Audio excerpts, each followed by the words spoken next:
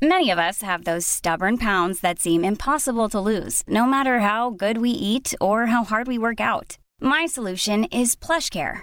PlushCare is a leading telehealth provider with doctors who are there for you day and night to partner with you in your weight loss journey. They can prescribe FDA-approved weight loss medications like Wegovy and Zepbound for those who qualify. Plus, they accept most insurance plans.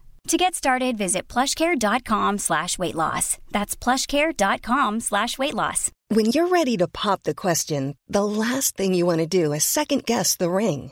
At BlueNile.com, you can design a one-of-a-kind ring with the ease and convenience of shopping online. Choose your diamond and setting. When you find the one, you'll get it delivered right to your door. Go to BlueNile.com and use promo code LISTEN to get $50 off your purchase of $500 or more. That's code LISTEN at BlueNile.com for $50 off your purchase. BlueNile.com, code LISTEN.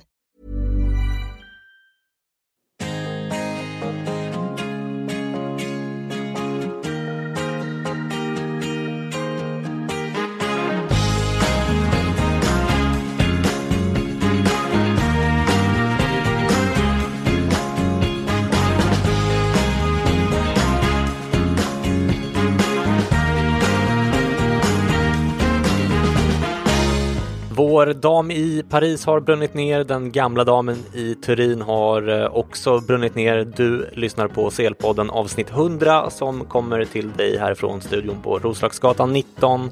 Mitt namn är Christian Dahlström och med mig idag har jag den ex-pojk-allsvenska tränaren med hjärtat i just den randiga delen av Turin. Numera påläggskalv i finansbranschen i Stockholm/Köpenhamn. Jesper Ägg och kaviarmackan Strandberg, välkommen. Tack, vilken presentation. Eller hur? Ja, det ska man ha varje dag när man kliver upp i morgonen. Du har haft för dig sen senast vi sågs?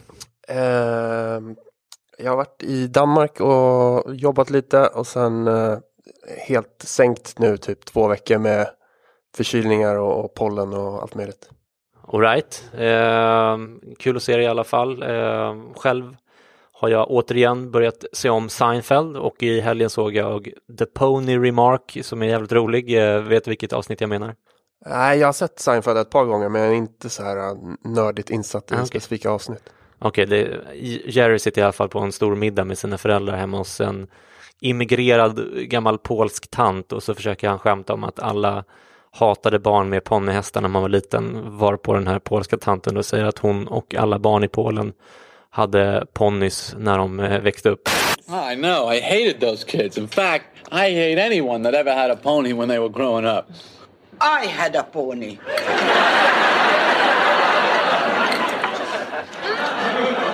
Well, I didn't really mean a pony per se. When I was a little girl in Poland, we all had ponies. My sister had pony. My cousin had pony. So what's wrong with that? Nothing at all.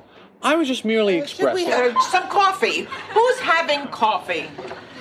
He was a beautiful pony, and I loved him. Well, I'm sure you did. Who wouldn't love a pony? Who wouldn't love a person that had a pony? You said so. Förutom det har jag dykt på ett riktigt scoop, Jesper, i form av ett sånt här HVB-hem i Sverige där barnen behandlas som djur. En osannolik historia som jag inte hade tid och möjlighet att springa på själv, så jag passade den vidare till en journalistkontakt på DN. Mina källor beskrev den verksamheten som något de aldrig kunnat föreställa sig pågår innanför Sveriges gränser. Det är lite spännande, va? Ja, det låter väldigt spännande. Hemskt framförallt såklart, men... Har du hört när man kan få läsa om det här, eller? Nej, jag vet inte ens ifall den här kontakten fortsätter på det spåret. Det är ju inte alltid lätt att få uppgifter och så vidare. Det finns en del andra försvårande omständigheter för den personens jobb med det, utan att säga för mycket. Så vi får väl se om det blir någonting, men det var hemskt att höra, och jag har ändå hört ganska mycket just inom psykiatrin eftersom jag har jobbat med det. Skit i det. Dessutom har jag haft besök här på kontoret, Jesper, av Swedish House Mafia. Du har ju inte varit imponerad av våra kändisbesökare tidigare när vi haft Sara Larsson och Lars Winnerbäck och Silvana Imam och sådär, men nu kände jag att jag täppte till käften på dig en smula, inte sant? Alltså jag vet inte, de har väl sin studio här i närheten och jag har stött på dem några gånger också på några restauranger och sådär. Alltså, ja. Men nu har du surrar du med dem och så, eller? Ja, visst. Det var ju Axwell och Sebastian Ingrosso som var här för att göra sådana här öronavgjutningar som min kollega på kontoret gjuter. Han sitter upp och gör ju as we speak faktiskt. Vi har ju för övrigt lite konstnärer som ställer ut här i lokalen. Det har du sett, Jesper? Mm. Både Axwell och Ingrosso stod och kikade lite grann på en skulptörs grejer här i studion, och sen var tanken då att de skulle få hennes kontaktuppgifter, men så skulle de ta en bild till kontorets Instagram och sådär, och så glömdes det bort, slog det oss efter de hade dragit. Så där har vi ju en konstnär som lyckligt ovetandes kanske upplevde sitt livs sliding doors ögonblick. Ett 3+ anekdot ändå, eller? Ja, men det kan jag nog köpa den här gången. Ja, precis. Du brukar ju såga mina anekdoter väldigt hårt. Ja, jag vet inte, den här Seinfeld-grejen du började med fanns väl ingen slutkläm på riktigt. Nej, den var... You had to be there. Du, innan vi tappar lyssnarnas uppmärksamhet så är det dags att förkunna dagens körschema. Vi kör ett superlångt jubileumsavsnitt idag, tänkte jag, för att fira avsnitt 100, och som plåster på såren för skitavsnittet som jag spelade in förra veckan där min nya dator spelade med ett spratt. Ber om ursäkt för det. Idag ska vi ge er ett gäng snabbnotiser. Vi ska lista våra vinnare och förlorare från de senaste veckornas CL-spel. Vi ska tippa semifinalerna.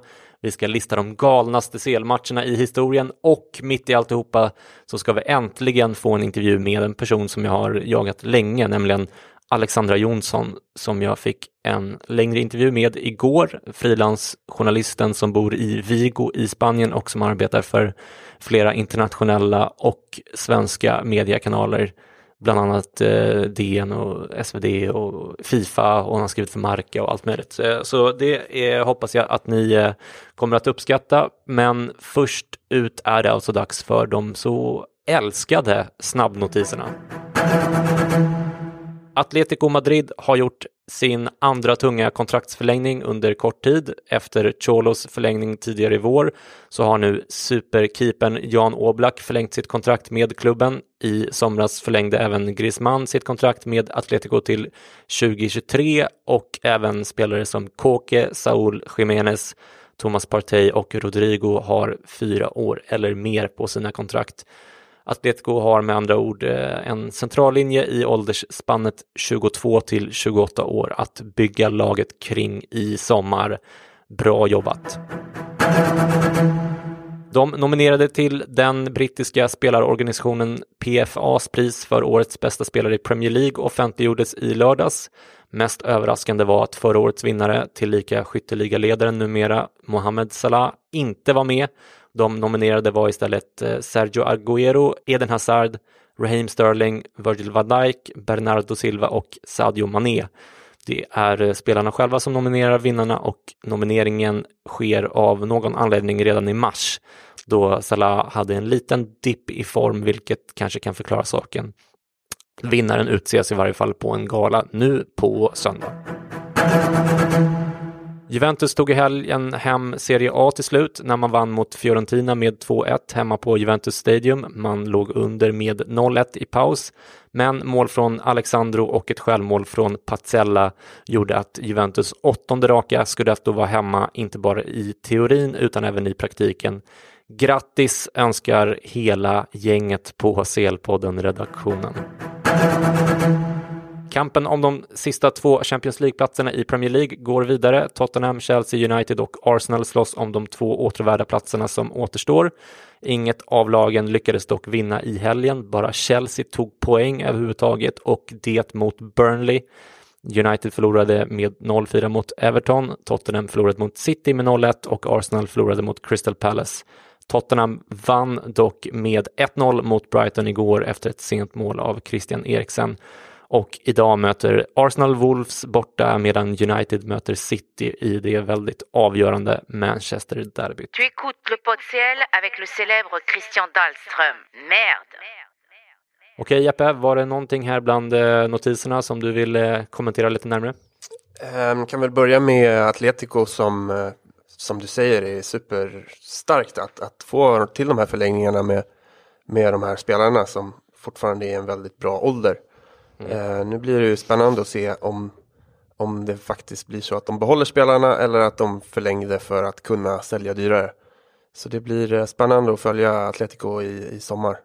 Man får ju känslan av att de förlängde för att behålla dem, inte sant? Jo, så det tycker jag. Och sen kan man väl nämna Tottenhams vinst här igår kväll mot Brighton med 1-0 satt väldigt, väldigt... Såg du matchen eller? Ja, jag såg matchen. Den satt ju... Det var Eriksson i 88:e va? Eller 89:e som dunkade in den och väldigt välbehövligt för Tottenham, för det är ju extremt tajt kring Champions League-strecket eller vad man ska kalla det.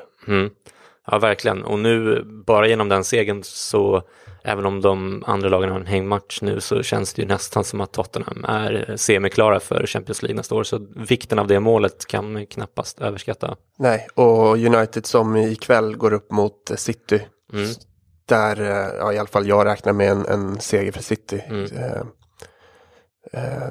Så det ser ju ganska ljust ut för Tottenhams del. Ja, det får man verkligen säga. Och det känns väl ändå välförtjänt på något sätt, tycker jag. Ja, och samtidigt så är det ju också lite kul att de här Chelsea, Arsenal, United som i mångas mening gjort bedrövliga säsonger ändå har så mycket att spela för och är så, kan komma ur den här säsongen med en acceptabel slutplacering ändå. Men det kanske säger mer om glappet ner till Everton, Wolves och Watford som ligger där. Det är ganska anmärkningsvärt att inget av de 4 lagen vann i helgen. Och då hade de, med undantag för Tottenham, så hade de ju ändå väldigt överkomligt motstånd. Ja, Everton. Men som du säger, United ligger trots allt, vad är det, typ 20 poäng före Everton eller något i den stilen. Ja, det är ju, jag tror de ligger väl 63, 64, 65 någonting. Medans 7:e till 10:e placeringen, de ligger strax under 50 poäng. Så. Ja, jag tyckte att det var speciellt i alla fall. Och jag tycker väl ändå att de här 3 lagen nu som Chelsea, Arsenal och United har ju på alla 3 på olika sätt liksom lite dysfunktionella klubbstrukturer och sånt där som gör att man ändå inte kanske tappar hakan av att de inte lyckades vinna någon av sina matcher i helgen i ett så här viktigt skede av säsongen. Du, annars så tänkte jag att jag måste ju såklart fråga dig hur det känns att Juventus åkte ur Champions League mot Ajax i Turin. Vi har ju inte hunnit prata om det sätt och snacka. Nej, det var ju verkligen dels oväntat på förhand och väldigt tråkigt, men också väldigt tråkigt att se liksom, Juventus insats mot Ajax. Där det var ju, man kan inte säga någonting annat än beröm till Ajax och att Juventus verkligen inte kom dit ens. Hade de liksom något skott på mål ens? Eller det var väl så här typ 3-4 skott på mål totalt de här 2 mötena. Det var så här otroligt, nu kanske jag är ute på djupvattnen, men jag hörde det någonstans, tänker jag. Ja, nej, men Juventus dök inte upp helt enkelt. Nej. Och samtidigt som Ajax verkligen levererade. Och det var fullt rättvist att de gick vidare. Det har ju varit oväntat mycket snack ändå, tycker jag, om att Allegri kanske kommer att ersättas i sommar. Mitt intryck av honom har ju varit att han har setts som lite untouchable i Turin de senaste 2-3 åren.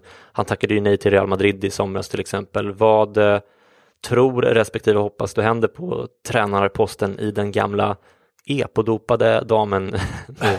Nej, han har ju sagt att han blir kvar över nästa säsong, men han har ju också sagt att de ska diskutera när säsongen är slut. Jag tror att Juventus är helt okej med att ha honom kvar tills det dyker upp något bättre alternativ. Och jag tror ju att man hade hoppats på Zidane till sommaren, men nu när han hoppade på Real Madrid så vet jag inte riktigt vad annars de skulle ta. Det skulle vara typ Pochettino, om han finns tillgänglig och är villig att han kommer, och det hade jag gärna sett. För det känns som Allegri kanske inte riktigt får ur de sista procenten som krävs i de viktiga matcherna kanske. Det som talar emot Pochettino, det är ju att han inte är italienare. De har väl bara haft Deschamps tidigare som inte varit italiensk på tränarposten där. Vad tror du om en återkomst för Antonio Conte, som det ändå har pratats lite grann om senaste tiden? Nej, men jag hade inte haft något emot det. Jag gillade Conte och just det att han hade mer känslor och kunde elda på sitt lag och han drog ju lite för att de inte var överens om hur mycket de skulle spendera på att förstärka laget och med Paratici som den som håller i pengarna för tillfället och Agnelli som visat att han vill ha Champions League och han är villig att investera för det så kanske Contes återkomst hade funkat. Jag tycker ju, jag vet inte om jag är färgad av Allegris värdelösa tid i Milan, så som jag ser det, där han till stor del räddades av Zlatan. Men jag tycker Antonio Conte är en bättre tränare än Allegri. Håller du med om det, eller? Ja, lite olika såklart tränarstilar, men... Jo, men det håller jag nog med om. Sen jag tycker att det är lite svårt att bedöma Allegri också baserat på att Juventus är så pass överlägsna de är i Italien och inte har gått hela vägen i Champions League under Allegris år. Även om han varit långt framme, så det sista steget har inte tagits riktigt. Alltså han har ju i vilket fall som helst bevisat att han är en av världens bästa tränare under sin tid i Juventus, vilket jag hade väldigt svårt att tro när han kom dit. För alltså du hångarvade ju åt mig. Ja, inte bara jag. Du var ju förfärad när han kom. Det var ju väldigt, sågs ju som en ganska märklig värvning, och han har ju bevisat att han är betydligt bättre än så. Jag menar, hans taktiska sinne, det är väl liksom nästan oöverträffat bland andra tränare i tränarvärlden idag, även om just matcherna mot Ajax var ju väldigt, han fick ju underkänt i Gazettan för taktiken och så vidare, så där gick han ju inte att känna igen. Man trodde ju verkligen att han skulle manövrera ut den här liksom ungtuppen Ten Hag hur lätt som helst på just den taktiska biten, men det lyckades han ju inte alls med, så att spännande i vilket fall som helst. Du, jag tänker att det nu har blivit dags för det här.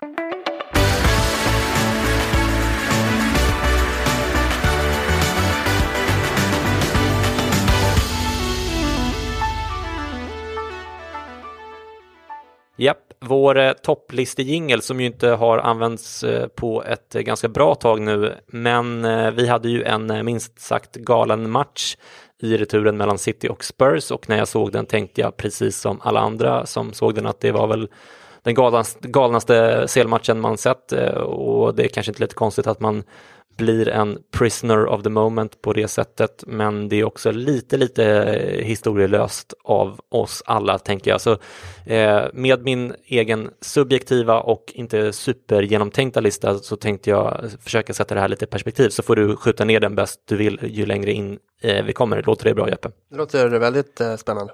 Ja, men vad bra. Och ni som lyssnar får givetvis mer än gärna korrigera listan på Twitter, där vi heter @CL-podden i ett ord.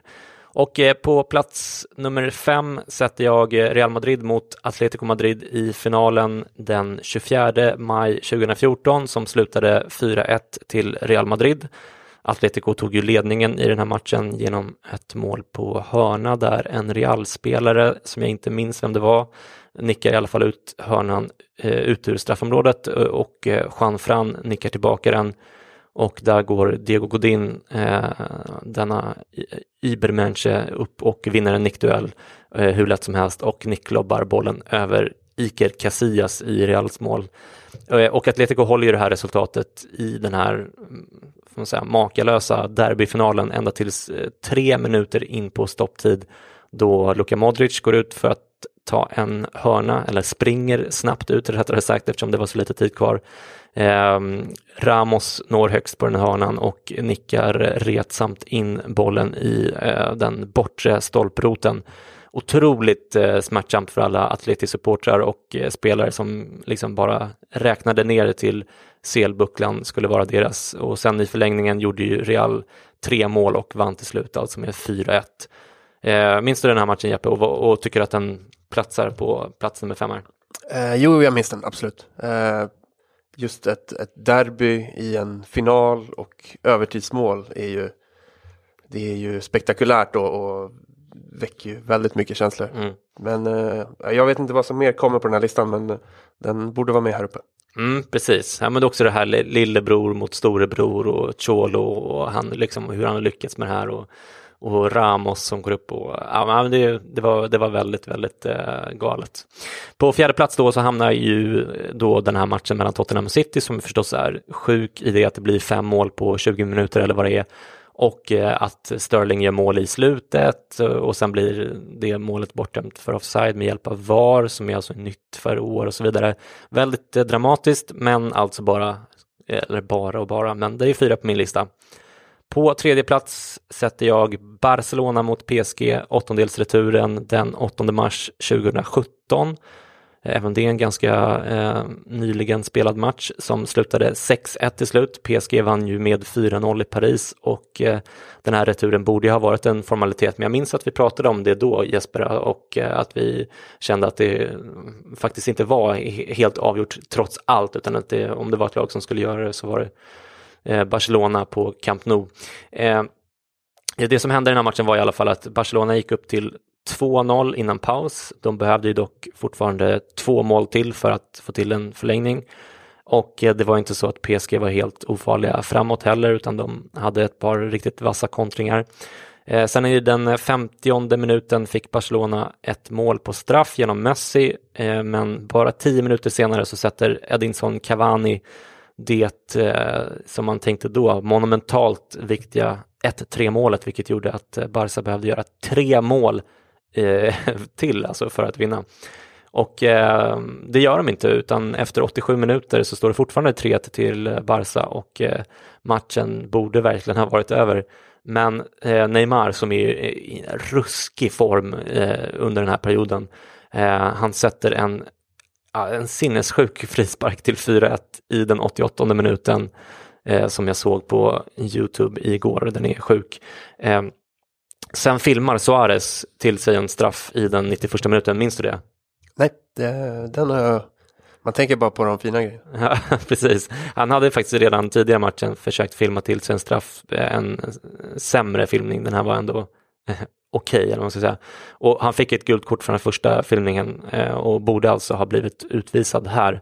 Men Barca fick istället en straff som Neymar tog hur säkert som helst. Men man behövde fortfarande 1 mål till och det var ju liksom redan in på övertid.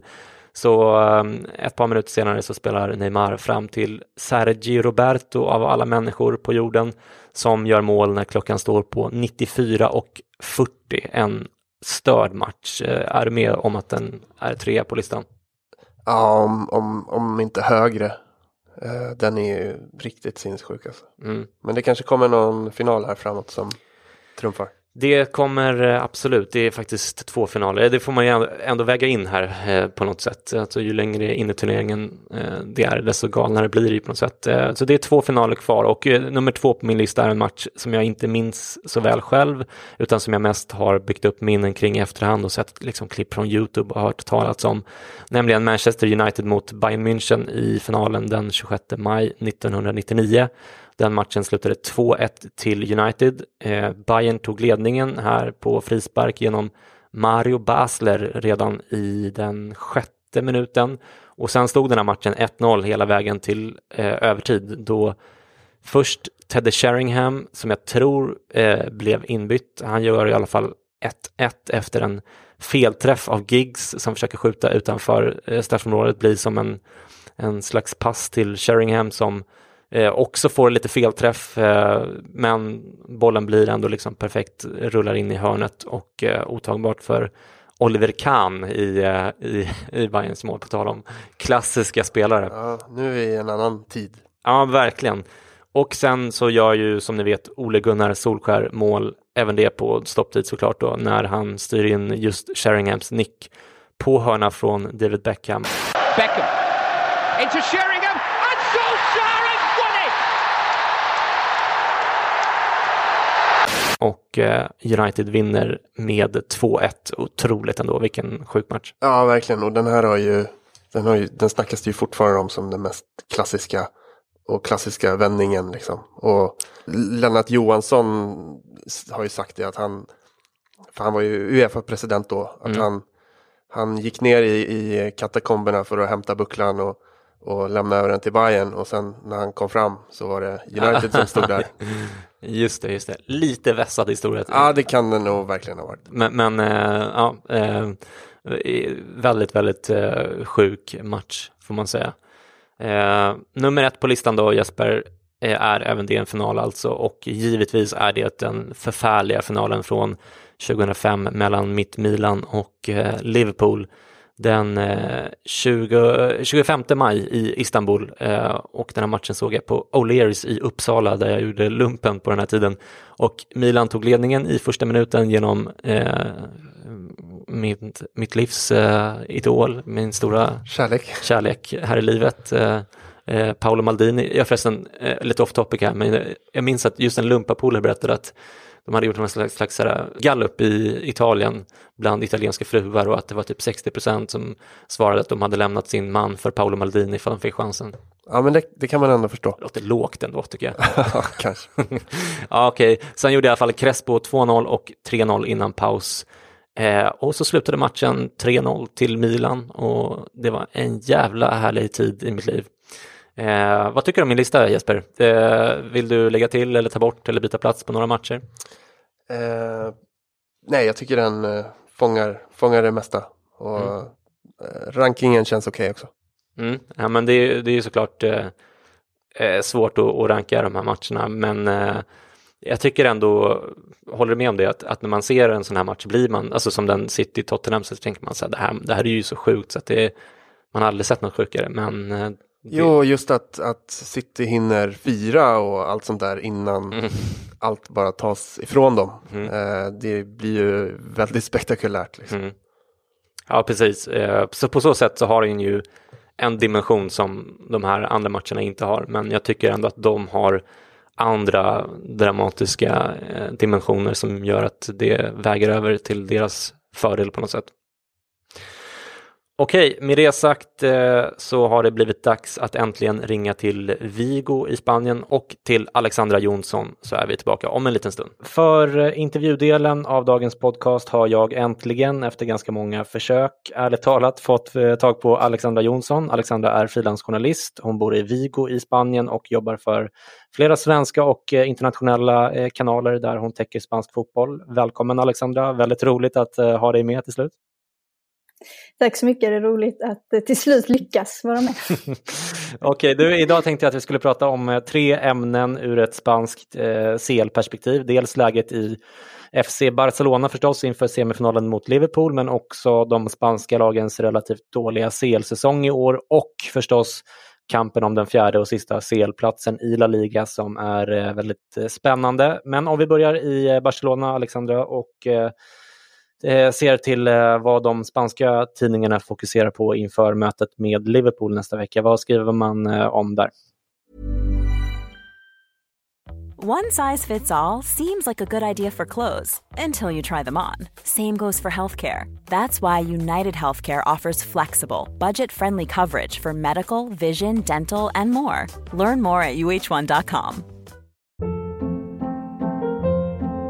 Hold up. What was that? Boring. No flavor. That was as bad as those leftovers you ate all week. Keke Palmer here, and it's time to say hello to something fresh and guilt-free. Hello Fresh. Jazz up dinner with pecan-crusted chicken or garlic butter shrimp scampi. Now that's music to my mouth. Hello Fresh. Let's get this dinner party started. Discover all the delicious possibilities at hellofresh.com.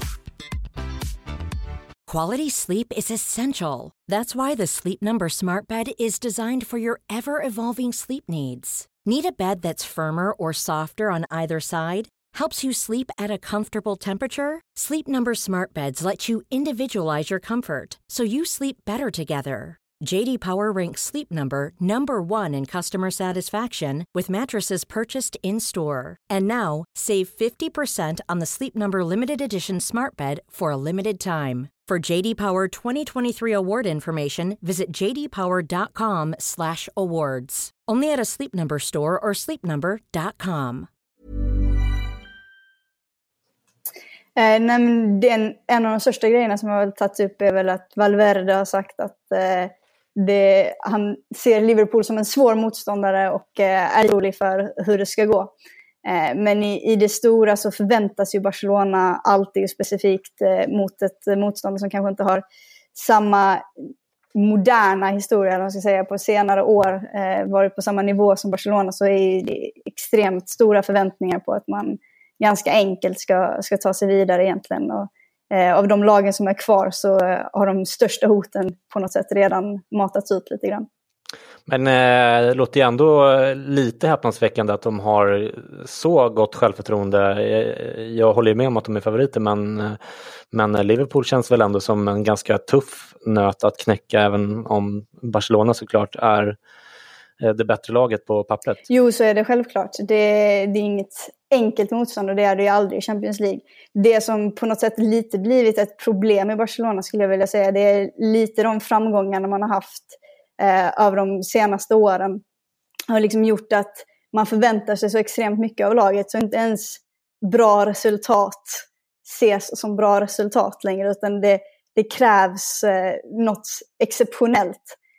Så att även om man är i en semifinal i Champions League, även om man är i final i kuppen och man håller på att vinna ligan, så är Barca-fans inte helt nöjda med säsongen, och i Spanien generellt så är man inte jätteimponerad över vad Barcelona har gjort. Så att det är väldigt höga förväntningar alltid på det här laget. Så att det spelar egentligen inte så stor roll vilka motståndarna är, utan det är liksom de ska bara vinna. Mm. Om vi ser till Barcelonas spelartrupp i år, så är det den bästa, tror jag man kan säga, sedan man vann CL senast 2011. Utespelarna var väl bättre 2009-2011 där när de vann snäppet bättre, i alla fall med Xavi och Iniesta och så vidare. Men nu har man å andra sidan en bättre målvakt, och för någon som mig som mest ser Barcelona i CL och enstaka matcher i La Liga, så känns kanske Ernesto Valverde som en ganska tråkig men hyfsat stabil tränare som kanske inte får ut liksom max av spelarmaterialet, men som ändå tuffar på och som kanske lite i brist på alternativ då får sitta kvar. Vad är din bild av Valverde och vad har han för status i Spanien? Egentligen innan han tog över Barcelona så hade han en väldigt bra status i Spanien. Han gjorde extremt bra ifrån sig med Athletic Club de Bilbao, som egentligen är hans främsta merit så att säga som tränare. Men grejen är att han är kanske inte riktigt den här stjärntränaren som man ofta ser i de här storlagen och som fansen ofta vill se, utan han är, som du säger, lite tråkig, lite försiktig i vad man gör, men väldigt smart, väldigt taktiskt smart. Och det i sig ger väldigt, väldigt bra resultat, och han har under sin tid i Barcelona, första säsongen så vann han kuppen och ligan. Nu har han möjligheten att vinna kuppen, ligan och Champions League. Så att det är liksom inga dåliga resultat han gör, och med den truppen han har tycker jag ändå att han har gjort väldigt bra ifrån sig. Men det är inte det här exceptionella Barcelona, utan det är egentligen Lionel Messi som står ut ur mängden och får de här gnistorna som händer på planen. Och det är lite det som jag tror många Barca-fans saknar i Ernesto Valverdes tränaregenskaper, att han tar bara resultaten och han gör det jäkligt bra egentligen, men det får inte fram den här magiska fotbollen som de lite blivit bortskämda med på Camp Nou. Ja, jag vet att Martin Åslund brukar hävda att med det spelarmaterialet de har nu, för att de har ju haft något sämre trupp med deras egna mått mätt, självklart, tills nu när de har liksom i princip en stjärnspelare på varje plats och dessutom en ganska bred bänk, och man tycker att de borde kunna spela en annan typ av fotboll. Jag vet att Martin Åslund hävdar att de borde kanske pressa lite högre och vara lite mer liksom dominanta och ha större självförtroende än de har just nu. Håller du med om det? Nej, men så är det självklart. Men sen så är det lite annorlunda typ av spelare skulle jag också vilja säga som Barcelona har nu. Om man tittar tillbaka på den tiden som de flesta vill jämföra med den här storhetstiden under Guardiola och den typen av fotboll de spelade då, som egentligen är den så kallade Barca-fotbollen har det blivit lite stämplat som, och väl det som fansen ofta vill att laget ska spela, den typen av fotboll. Och det är väl inte, där har de inte exakt samma typ av spelare. Man måste ändå komma ihåg den nivån som exempelvis Xavi och Iniesta och Busquets tillsammans var på, som de var på den tiden. Om man kollar på en spelare som Sergio Busquets då, som jag skulle vilja påstå under Guardiola utan tvekan var den bästa defensiva mittfältaren i världen. Han ligger inte alls på den nivån längre, utan det är en spelare som är skapad för att spela en viss typ av fotboll. Och på det sättet lite blivit förhindrad för att han klarar egentligen inte av att spela en annan typ av fotboll på en liknande nivå. Och under Ernesto Valverde, även lite under Luis Enrique, så har det blivit en annan typ av fotboll som funkar lite mer med det spelmaterialet de har haft motsvarande det spelmaterialet som fanns när du hade spelare som Xavi och Iniesta exempelvis, som är spelare på en väldigt, väldigt hög nivå som få spelare någonsin har varit på, om vi ska vara helt ärliga. Så blir det svårt att kunna skapa samma typ av fotboll, och samtidigt sitter folk och förväntar sig att de ska spela på ett visst vis. Och när du är Ernesto Valverde så måste du kanske fundera, funkar det verkligen att spela på det sättet med den här spelartruppen? Nu kanske de hade kunnat spela mer underhållande, pressa högre och så vidare som du var inne på. Men sen samtidigt så får man lite se vart är det vi får ut resultaten ifrån, och faktum är att de får ut resultaten. Så att det är lite vad man vill ha. Mm. Du, CL har ju inte varit lika framgångsrikt för de spanska lagen i år, om man ser till deras senaste 6 år då de har haft 3 lag i kvartsfinalrundan varje gång. I år var det bara Barcelona kvar vid det laget. Vad beror det här på, tror du? Och är det här någonting man pratar om i Spanien och ser som ett misslyckande, eller är det bara en slump? Rent generellt så har det varit en väldigt intressant säsong i La Liga den här säsongen, där egentligen ingen av de här 3 toppklubbarna, Barça, Real Madrid och Atletico Madrid, har riktigt nått den normala nivån som man kanske förväntar sig av dem. Där Barcelona väl egentligen är de enda som har fortsatt att prestera på någon typ av nivå genom hela säsongen. Men de har samtidigt inte blivit sporrade av Atletico och Real Madrid som de har blivit tidigare säsonger, och därför kanske inte riktigt nått samma nivå som de normalt sett gör. Om man kollar på de andra lagen i La Liga så har det varit väldigt många lag som har varit överraskat väldigt mycket i hur bra de har spelat, och lite chockat Real Madrid och Atletico Madrid i vissa matcher, och det har också skapat att andra lag har insett att man kan faktiskt vinna över dem, vilket samtidigt tror jag har gett en negativ effekt hos Atletico och Real Madrid, där man lite hamnat i en dvala, att det liksom inte är så enkelt som det brukar vara. Så jag tror det är en del av det. Men sen så är det också, om du kollar på Real Madrid, så är det en säsong där de har haft 3 stycken tränare under samma säsong, vilket liksom inte bara kan hända i en så stor klubb, inte ska hända. Det är väldigt få spelare som man känner har någon vilja i det de gör. De har liksom inte haft förtroendet först för Lopetegui och sen för Solari. Och nu även när Zidane är där så fick det en liten spark, men det känns fortfarande som att det egentligen kanske bara är Karim Benzema som faktiskt gör någonting och försöker göra någonting, och de andra är bara där och hänger med lite med. Om vi tar Atletico Madrid så tror jag deras problem ligger lite i att deras spelarmaterial har blivit äldre. Deras stora styrka har varit det defensiva spelet, och där har de nu spelare som börjar komma till åren som inte riktigt är på samma nivå längre, som kanske inte är startspelare längre, och därför har det defensiva spelet i Atletico Madrid blivit mycket, mycket sämre, och då har hela truppen blivit sämre också. De har också haft problem, intriger inne i klubben med fystränare. De har haft mer skador än egentligen någonsin innan. De har haft en otrolig skadelista under hela säsongen, och fystränaren har hamnat i bråk med många av spelarna, där Simeone har backat honom och så vidare. Så det har varit mycket under ytan i Atletico Madrid som också har påverkat det som händer på planen.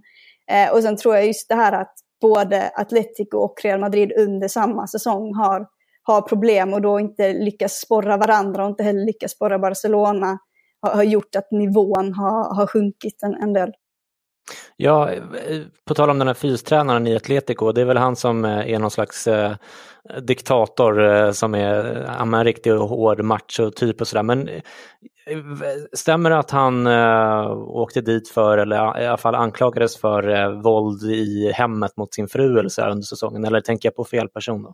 Nej, det stämmer. Så det är också en del i det hela. Det skrevs bort sen för mig, så att han har blivit rentfådd. Men det har också varit det har varit liksom mycket sådana grejer som har hänt runt omkring, och sen påverkar det ju såklart truppen och allting. Och sen vi har sett spelare bråka med honom under matcher och så vidare, och på träningar. Så det har varit lite kaos. Så det är egentligen den här mytomspunna fystränaren som Simeone menar är en av huvudanledningarna till att Atletico blivit det laget de är, och att de klarar av att göra det de har lyckats göra. Det är en fystränare som spelarna säger får dem att spy under försäsongsträningarna och ha de här helt sinnessjuka försäsongsträningarna.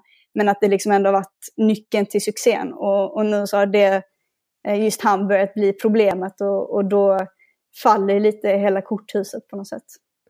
Ja, när jag tänker på det så är det, Atletico känns ju som en härlig frisk fläkt i La Liga och i Champions League, och man liksom på något sätt lite grann beundrat dem och så här, men jag vet inte, den här macho-stilen som de verkar vara väldigt ingrodda i, med, alltså inte bara han utan även Diego Simeone pratar ju mycket om cojones och de här gesterna han har gjort vid sidlinjen och sådär. Jag vet inte, lite osympatiskt drag ändå hos Atletico, tycker jag. Håller du med om det? Eller?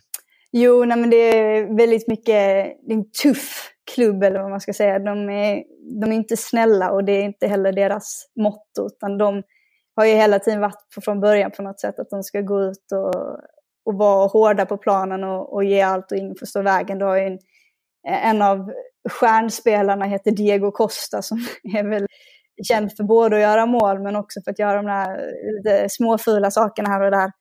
Jag var bland annat på hans comeback när han kom tillbaka till Atletico Madrid med en match mot Getafe. Då kom han in på planen, gjorde mål, blev utvisad, och det var liksom... Ja, just det. Diego Costa is back ungefär. Så nej, men det är väl lite stilen på Atletico.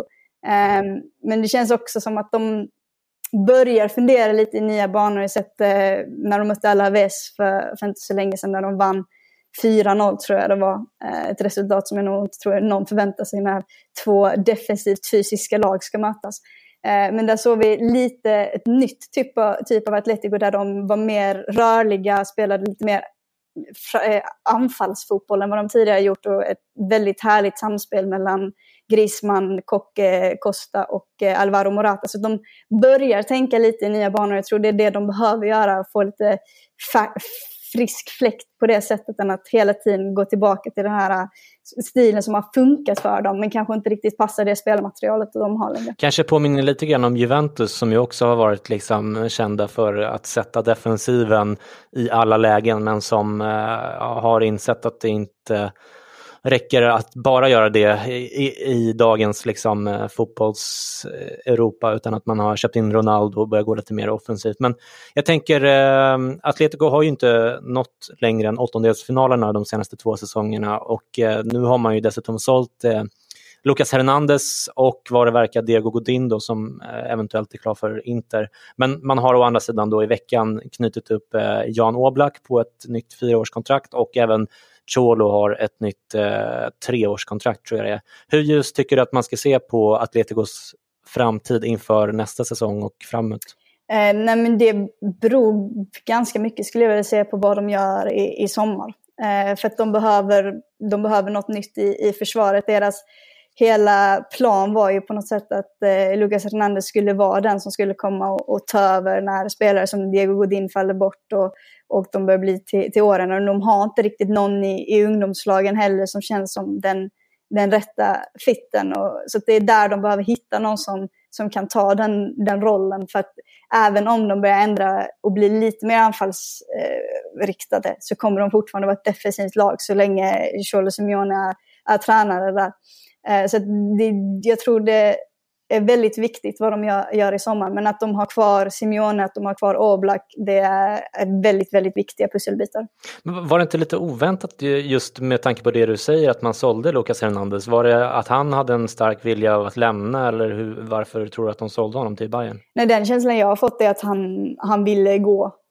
För det är inte en spelare som de ville bli av med. Det är inte en spelare som de egentligen har råd att bli av med just nu. Men när det är en spelare som inte vill vara i laget, då kommer han inte heller vara där.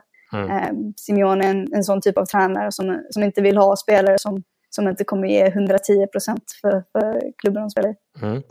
Du, La Liga är ju i princip avgjord om man ser till mästarlaget som kommer bli Barcelona. Atletico och Real är också klara för CL på andra respektive tredje platsen. Lite beroende på hur de hamnar inbördes, men det är inte superintressant egentligen. Utan det som är betydligt mer intressant är ju kampen om den fjärde CL-platsen som är ju superstenhård. Där årets kanske största överraskning då, du talade om att det var flera som hade överraskat till La Liga, men Getafe har ju återtagit den här fjärde platsen i helgen när man vann över direktkonkurrenten Sevilla med 3-0.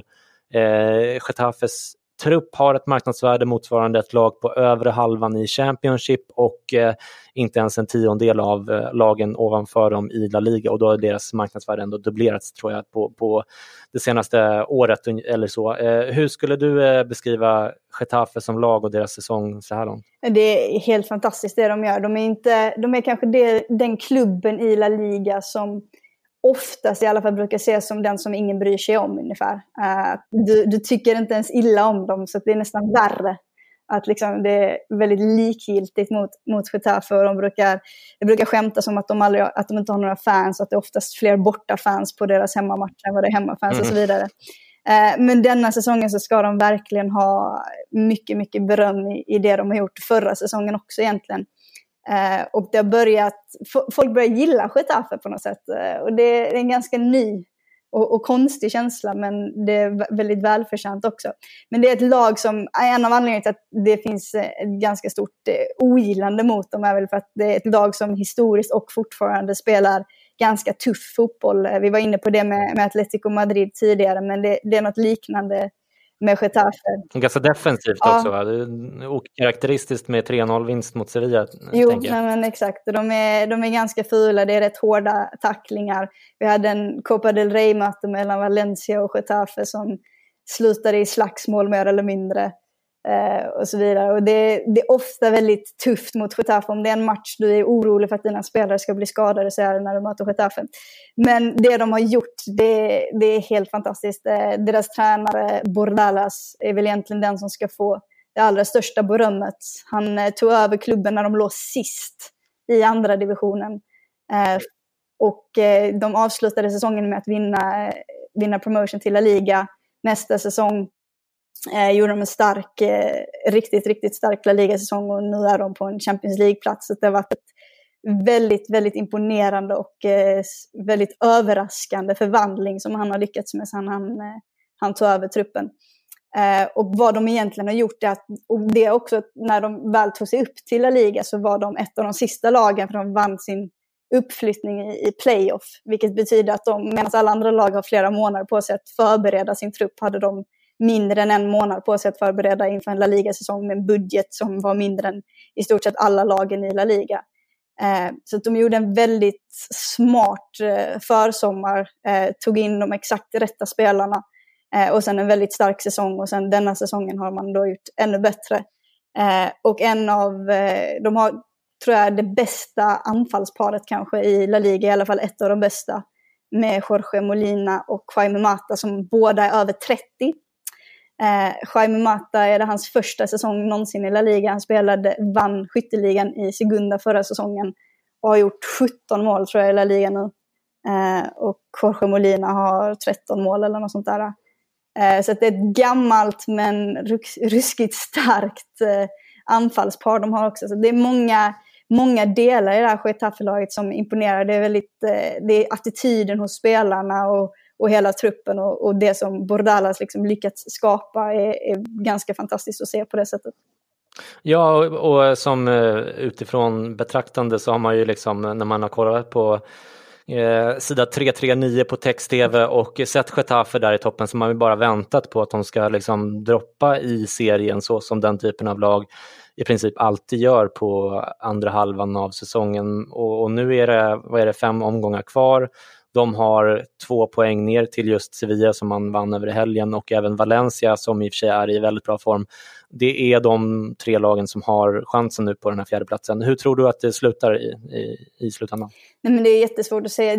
Det som jag hade väl sagt för några månader sedan hade väl varit att Getafe antagligen skulle, som du säger, droppa. Speciellt när du har lag som Sevilla och Valencia som har mycket, mycket mer erfarenhet av att vara i en sån här situation, som har spelartrupper som är mycket starkare, som har större kvalitet och så vidare. Men det faktum att Getafe fortfarande är där, att de har haft några svårare matcher där de har tappat poäng, men sen går de och möter Sevilla och vinner 3-0. Nu hade de lite hjälp med VAR och straffar och allt möjligt i den matchen. Men ändå det är psyket hos laget som är väldigt imponerande och väldigt starkt. Och det gör väl att man på något sätt ändå inte kan räkna bort dem i den här fighten. Så att det är jättesvårt att säga. Den här La Liga-säsongen är helt omöjlig att förutspå. Man kan ha hur många argument som helst för att någonting ska hända, så blir det ändå tvärtom. Och det har varit så genom hela säsongen. Så att det är nästan omöjligt att säga vem av dessa 3 lag som kommer ta det. Men Getafe har verkligen en jättechans. Och med det psyket man har och med hur stort det skulle vara för Getafe att ta en Champions League-plats, så kommer de ju definitivt gå ut och göra allt de kan för det och ha absolut chansen att lyckas också. Och där var vi tillbaka i studion igen. Jag tycker att det var väldigt intressant att prata med Alexandra som har bra inblick i den spanska fotbollen. Vad tycker du om det Alexandra sa, Jesper? Jo, men jag håller med. Det är kul att höra och intressant att höra någon som verkligen är insatt. Där du och jag kanske ser någon match i veckan från La Liga. Eller några. Och max. Så är det liksom att få höra någon som lever i det. Ger ju något speciellt. Sen tyckte jag det var kul att hon pratar om Getafe och hur positiv hon är till deras chanser att faktiskt knipa en Champions League-plats. För det hade jag tyckt var riktigt kul och se ett helt nytt lag i Champions League istället för de här gamla vanliga. Speciellt från en toppliga. Hon pratar ju även spanska, och det har vi pratat om bland annat med Marcelo Fernandes här, att det blir lite annorlunda. Jag pluggar ju lite italienska för att försöka hänga med lite bättre genom de italienska sporttidningarna, framförallt Gazzetta dello Sport såklart, men man märker ju att hon är insatt även, och att hon har en fördel i det också. Hon har ju intervjuat Juan Mata och Ander Herrera och massa spanska storspelare också, så att hon är verkligen inne i smeten och jobbar för FIFA och så vidare. Så jag tyckte det var jäkligt häftigt att höra henne, och jag har svårt att på rak arm nämna någon svensk fotbollsjournalist som jag tycker har bättre koll på spansk fotboll än Alexandra. Det var väl tidigare när typ Anna Brolin och vad heter hon som var på Vesat? Tänker du på Frida? Nej. Ja, Frida. Som båda också pratade spanska och spenderade mycket tid i Spanien och fick bra intervjuer och mycket vettigt ut från mixzone liksom. Ja, men jag håller verkligen med. Det jag tycker märks, som jag tycker skiljer Alexandra från Frida, men kanske framförallt från Anna Brolin, det är att hon har spelat fotboll själv, och man märker att hon förstår, alltså kan jag inte säga att jag förstår fotboll superduper bra, men hon låter väldigt trovärdig i hennes analyser även av spelet och så vidare. Så förutom att hon har access till bra källor så att säga, så känns hon stabil på även det planet. Jag tror hon är typ 26 år gammal eller sånt, väldigt ung, men en framtida stjärna, om hon inte redan är det, skulle jag säga. Nej, det är väldigt intressant i alla fall. Med det sagt så har vi 2 punkter kvar på dagens körschema. Dels ska vi tippa semifinalerna som spelas i nästa vecka med returer veckan efter. Men först så har det blivit dags för det här. Vi skulle träffas där 7:00, men den är nästan 8 nu. Jag sitter här och väntar nu är du. Ja, visst, vi listar ju våra vinnare och förlorare med jämna mellanrum i podden. Jag börjar i vanlig ordning och vi börjar med förlorare utan inbördes ordning och min första förlorare är staden Manchester som fick se båda sina lag åka ur CL i kvarten. United med 4-0 totalt och City då med den snäppliga förlusten mot Spurs, såklart surt. Min andra förlorare är Euro Super League, idén om den här stängda versionen av Champions League som enligt Der Spiegels avslöjanden planeras till 2021 med 11 fasta lag och 5 så kallade gästlag där eventuellt någon form av andra liga skapas så att det åtminstone finns en teoretisk chans för lag som till exempel Ajax och Tottenham att få vara med i den här turneringen. Jag var inte sugen på Euro Super League innan det här och har inte direkt blivit mer sugen nu, får jag säga. Min tredje förlorare är Fabio Paratici, som jag tror att det uttalas på tal om ditt uttal, som ju tog över rollen som Juventus första sportchef i sommar efter att Agnelli och styrelsen skickat ut trotjänaren Beppe Marotta i arbetslöshetens kyla. Marotta som ju i och för sig inte gick arbetslös så länge, utan han plockades upp av Inter. Eller han var väl aldrig arbetslös när jag tänker efter. Nej. Men i alla fall Paratici Marotta ska ju ha varit emot värvningen av Cristiano Ronaldo bland annat och sett som en stoppkloss och lite för gammal. Och Paratici anses ju vara en av världens bästa scouter, men än så länge så har han ganska mycket att bevisa i rollen som enda sportchef, tycker jag, där han och Marotta tidigare delade ju på ansvaret. Som jag har förstått det så var Marotta snäppet högre och framförallt hade han hand om finanserna och hade liksom läst sig där, och att Paratici främst var någon slags scoutchef snarare kanske. Att man åker ut mot Ajax är ju såklart ett underbetyg till hela Juventus, men att man exempelvis släppte Benatia och ersatte honom med skadebenägna föredettingen Cáceres, som mycket riktigt då missade den här matchen också på grund av skada, även om han inte hade startat såklart. Det är ju inte tillräckligt bra om man ska vinna Champions League. Paratici var också med och tog in exempelvis Mattia De Chilio som inte har någonting att göra på den här yttersta nivån. Och där vet jag att du håller med mig, så det tänker jag inte fråga om. Men du, är jag för hård mot Paratici, tycker du, Jesper? Jag ska säga det att jag singlade ut honom här därför att vi har tagit liksom Allegri ganska många gånger tidigare, så vem som helst i Juventus hade nästan gått att ta som exempel, men är jag för hård mot honom, eller vad tycker du? Ja, men lite hård tycker jag. Marotta var ju med under den här sommaren som var, och även om han var kanske emot Ronaldo-värvningen så var han ju ändå med. Och De Chilio var ju Marotta med och tog in, och det har ju bevisats en favoritspelare till Allegri. Ja, det är ju främst Allegris, precis som du säger. Och det är ju Allegri som väljer att spela honom nu mot Ajax. När han liksom ändå har fått en högerback i Cancelo för 400 miljoner. Så, nej men... oerhört märklig uttagning av De Chilio, eller? Ja, det tycker jag verkligen. Jag tycker inte han någonsin har varit på den här nivån som... Några enstaka matcher i Milan var han fantastisk, men allt som allt så var han bedrövligt dålig alltså. Och jag fattar inte på vilka meriter Allegri tycker att... Alltså det snackas ju om att han är bättre defensivt och så vidare, men...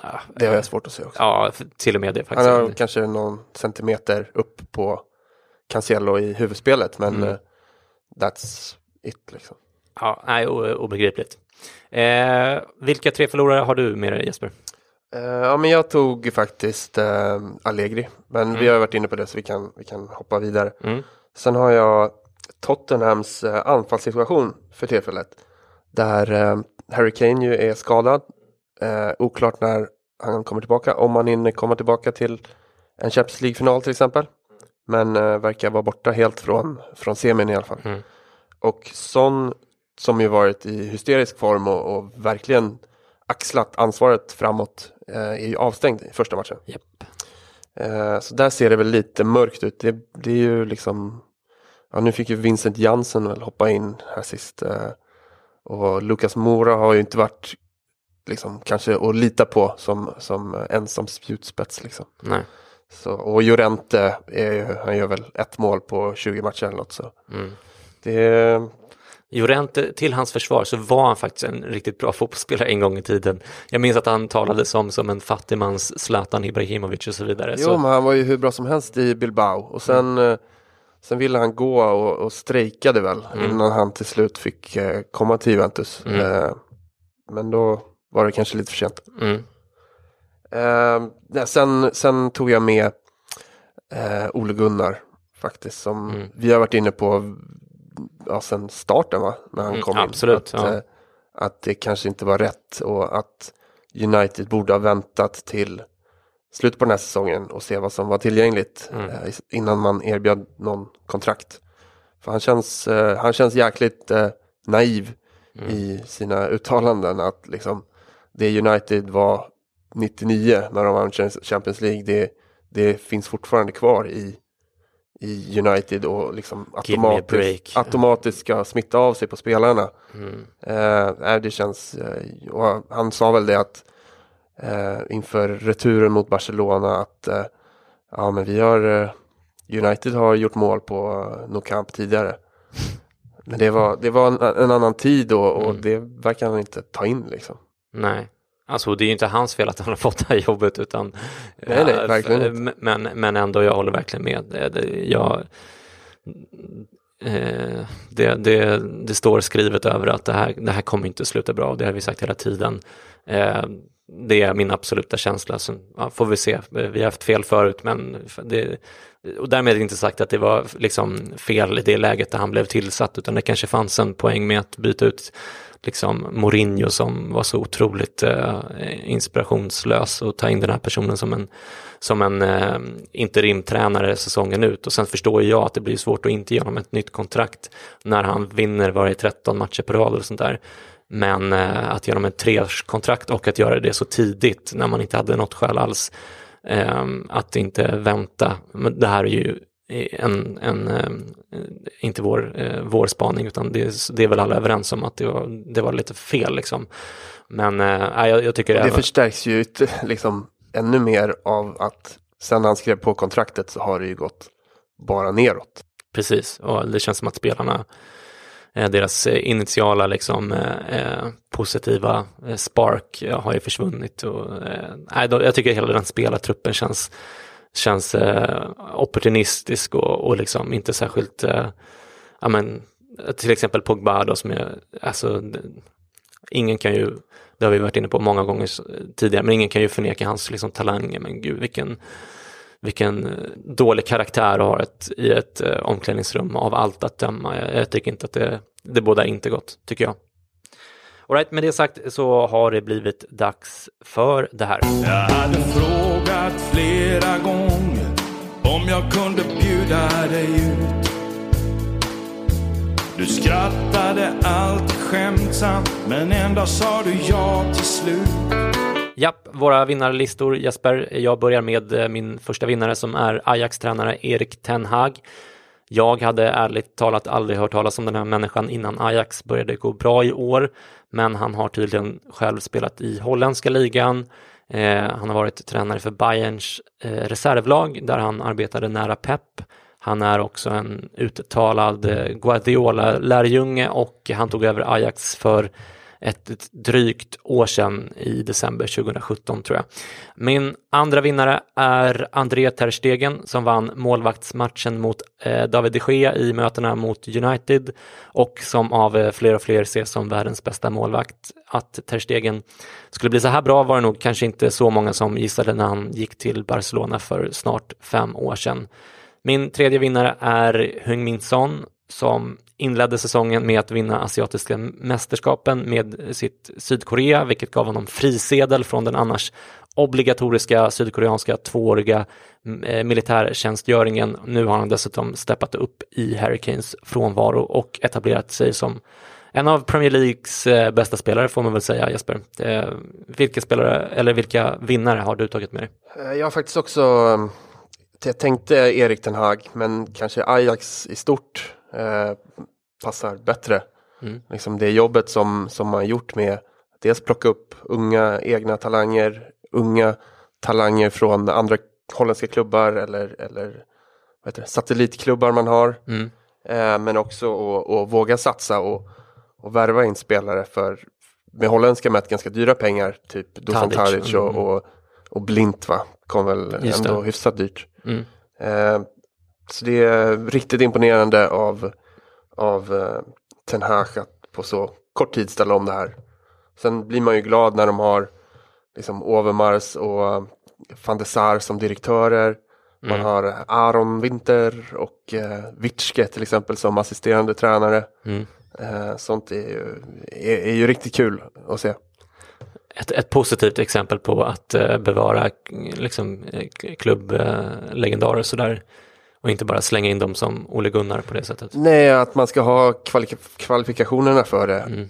Och inte bara historiken. Ja. Sen har jag också, på tal om Ajax, singlat ut Frenkie de Jong.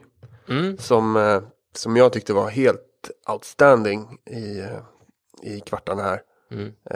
Jag hade sett honom lite förut, men kanske inte mot så här profilerat motstånd.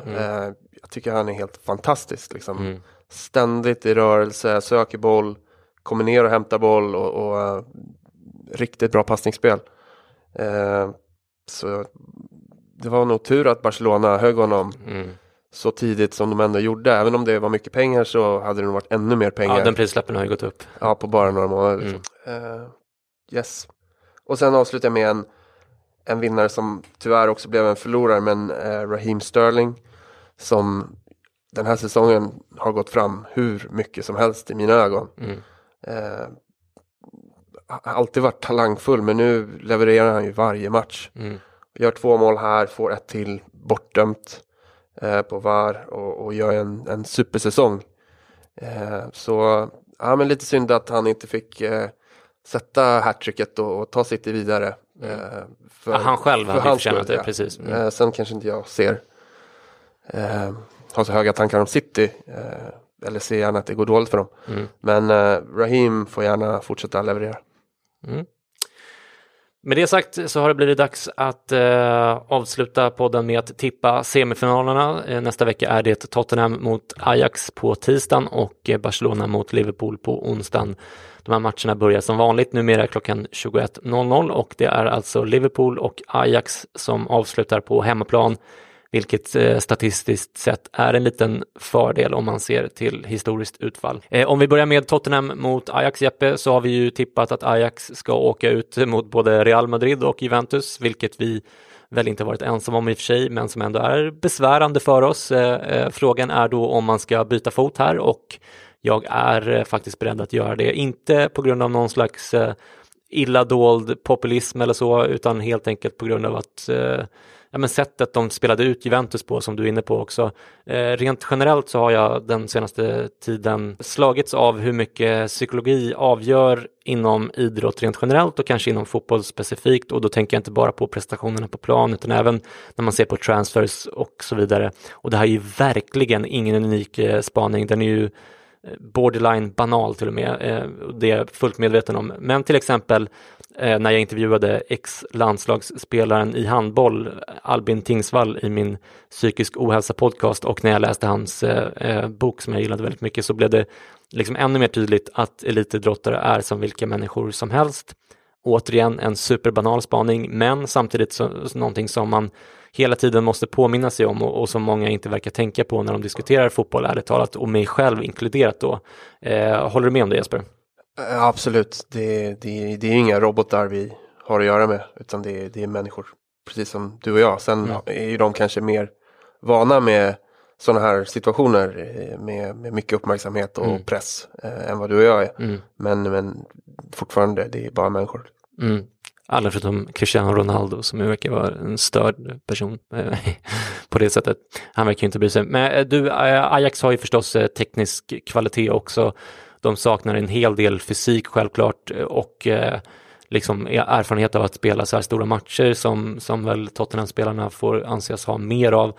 Men det senare behöver kanske inte vara en nackdel i just det här fallet, för de verkar ju ärligt talat inte bry sig om sånt, och det är lite det jag menar med att det känns som att psykologin talar till deras fördel.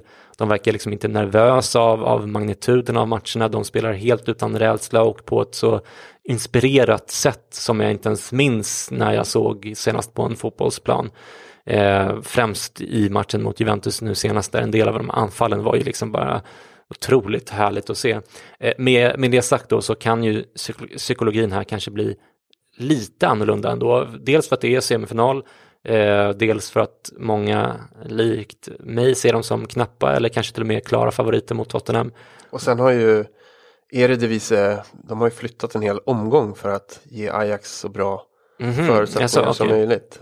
Vilket andra ligor inte gör kanske i lika stor utsträckning. Men här har man flyttat en hel omgång bara för att gynna Ajax chans i den här semifinalen.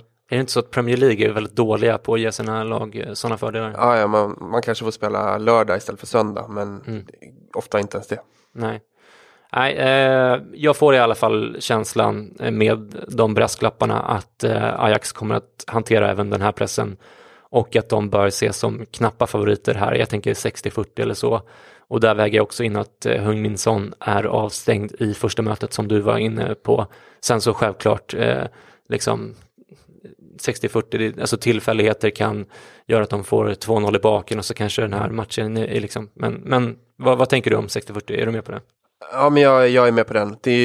Sen är det mycket önsketänkande i det också, för nu är jag all in på Ajax här. Ja, gud ja. Och det är ju säkert alla som inte håller på något av de här andra tre lagen håller ju på Ajax. Men just att Son är borta, Ajax kan mycket troligt få med sig ett hyfsat resultat från London och sen sätta in sin sista press på hemmaplan. Precis, och nu avslutar de på hemmaplan för första gången i slutspelet, va? Jo, för Real Madrid var ju borta på Bernabéu och Juventus nu också. Precis.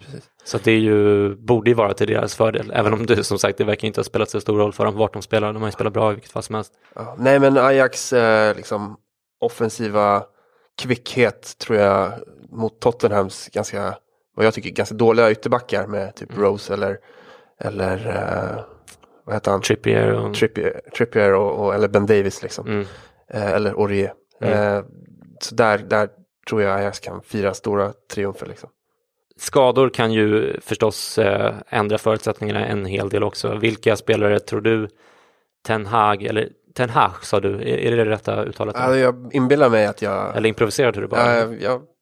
Jag känner mig ändå så, vad heter det? Lingvistiskt duktig. Ja, jag tycker att don't quit your day job. Jag jobbar med lite holländare också. Alltså, okej. Men vilka spelare tror du att han absolut inte vill ha skadade inför de här matcherna? Nej, men självklart Frenkie de Jong, superviktig för Ajax bolltransport. Kaptenen de Ligt. Sen Tadic har ju varit extremt viktig och öppnar upp mycket och gör ju mål också.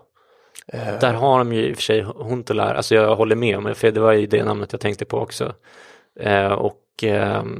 Tadic var ju inte en av de absolut bästa i matchen mot Juventus, så där steppade ju andra spelare fram istället. Men jag är med på det. Sen gillar jag sen flera år tillbaka när man upptäckte honom som ung på Football Manager, Van der Beek, eller hur man nu säger. Du jobbar ju med holländare. Vad tog det här självförtroendet? Nej, det var kort. Nej, men hans löpningar och intensitet uppskattar jag väldigt mycket, och jag tror att det kan fälla avgörande här också. All right, vi fortsätter till nästa semifinalpar, Barcelona mot Liverpool, som alltså inleds på mäktiga Camp Nou på onsdag i nästa vecka. Nu har jag berättat ut mig så mycket om Ajax, Jesper, så jag tänker att du får fritt spelrum att analysera den här matchen. Vad tänker du om den? Den är ju kanske ännu mer oviss än Ajax-Tottenham, som vi ändå ser som jämn. Men här vet jag inte riktigt vilken fot jag ska stå på, för Barca är ju liksom toppspelare på varje position. De har världens bästa spelare typ genom tiderna i bra form. Men känns ändå trots det inte som 100%. Nej. Medans Liverpool rider på en liksom, framgångsvåg och kan inte göra fel liksom.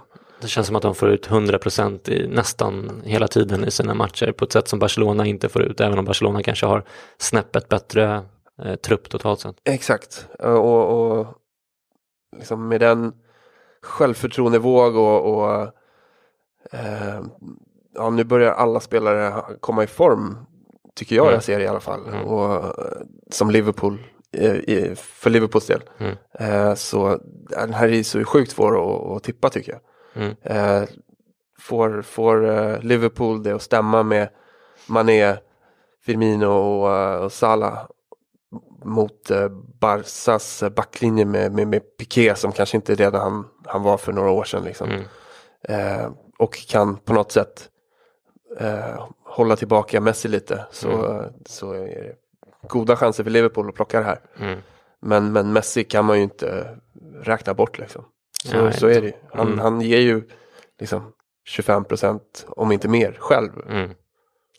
Ja, jag tycker också precis som du att det är svårt att tippa här. Jag säger nog ändå efter mycket om och men 55-45 till Barcelonas fördel med tanke på just Messi och att de har en något bredare trupp och större liksom, taktiskt utrymme att förändra matchen med byten och sådär. Men jag är fan inte säker. Det skulle lika gärna kunna vara, jag skulle kunna sätta precis tvärtom och motivera det också. Vad sätter du i procent om du? Ja, men jag kör 51% Liverpool och 49% Barca. All right. Du, en liten spaning jag har, kanske banal den här spaningen med, men det är att deras anfallsbesättningar påminner rätt mycket om varandra. Jag tänker Messi och Salah på högerkanten påminner en del om varandra. Firmino och Suarez påminner ganska mycket om varandra. Och Dembélé, ifall vi utgår från att han startar till vänster, är inte helt olik Mané, även om Mané är lite mer slipad och konkret och inte dribblar lika mycket. Båda är ju snabba och har bra tillslag på bollen och sådär, och är klassiska yttrar på ett kanske tydligare sätt än Messi och Salah, som väl båda funkar som falska nior också, främst Messi kanske. Är det här en reach av mig, eller håller du med om att det finns lite likheter med deras topptrios? Nej, men jag kan hålla med om att det finns lite likheter. Sen är väl skillnaden att i Barcelona så är Messi så uttalat stjärnan och den allt ska gå igenom. De spelade igår kväll mot Alaves där Messi satt på bänken men kom in, och från att han kom in så skulle ju allt verkligen gå igenom honom. Liverpool har väl kanske lite mer variation i sitt spel och låter det flytta igenom istället för att kanske de är väl mindre lättlästa, skulle man kunna säga så. Om du själv fick sätta ihop ett anfall bestående av 3 spelare och välja bland de här 6 alternativen, du kan få välja Coutinho också om du vill, men vilka hade du valt då? Då hade jag tagit Messi, Suarez och Mané. Ja, good call. Jag hade kanske tagit Firmino istället för Suarez, men det känns som den jämnaste av de 3. Okej, jag frågar även här samma sak som jag gjorde på den förra matchen. Vilka spelare tror du att de respektive tränarna här inte vill få skadade inför det här mötet? Ja, för Klopps del så verkligen Van Dijk. Det är han som måste vara med, annars går det inte. Nej. För Barças del då är det ju Messi, skulle jag säga. Eller det är ingen reach det heller, men det är svårt att bortse från honom. Några fler spelare du tänker på? Tänker Alisson kanske inte, Firmino, Barcelona kanske. Lenglet har ju haft en fantastisk säsong där, som jag har förstått det till exempel. Ja, de är ganska breda ändå. Alltså, där har du ändå, exakt. Ja, okej, intressant. Med det sagt så har det blivit dags att sätta punkt för CL-podden 100. Stort tack till dig Jesper, kul att se dig i vanlig ordning. Vi tackar även ödmjukast för att du som lyssnar fortsätter att ladda ner CL-podden. Vi hoppas kunna köra en 3:e säsong av den här podden och att fortsätta erbjuda den helt gratis till er. Om ni tycker att vi gör det här bra och det är verkligen inte självklart. Men om ni gör det så är de lättaste sätten att stötta podden på dels att sätta betyg på den på iTunes såklart. Det tar 3 sekunder men betyder så mycket för oss. Ni kan också tipsa om podden på sociala medier eller bara säga hej till oss på Twitter. Ryggdunkar betalar visserligen inte mina feta bostadslån och inte heller Jespers dyra jetsetliv i finansbranschen. Men vi blir så glada när ni pratar med oss, därför då vet vi att ni är engagerade och att vår passion för den här podden är besvarad. Det finns ju ingenting så förödande som obesvarad kärlek, inte sant Jesper? Nej, det har du helt rätt i. Precis. Gå in på Twitter, där heter vi @selpodden i ett ord och ge oss våra listor på de galnaste selmatcherna ni minns. Berätta vilket som är ert favoritavsnitt av Seinfeld eller tipsa om bra populärkultur i alla former. Får jag dra in en selmatch som jag minns? Som en liten bonus här. 2008, Bernabéu, Real Madrid, Juventus och Del Piero som var past his prime sätter 2 kassar och får en stående ovation av Madrid-publiken. Då grät jag lite alltså. Ja, det här kommer vi klippa bort. Det finns inte utrymme för Juventus nostalgi i den här podden. Ni kan också tipsa Jesper om en bra kokbok för nybörjare på Twitter. Och då menar jag verkligen nybörjare. Jesper berättade här innan att hans tjej brukar koka upp tevatten åt honom så att det bara är för honom att värma sen när han kommer hem. Ett skämt som jag har snott Jesper av Bygglovs-Willy för övrigt. En oväntad referens här i podden. Ha det bra nu hörni, så ses vi i nästa vecka igen. Då med en preview inför de stundade semifinalerna. Ciao! Ciao!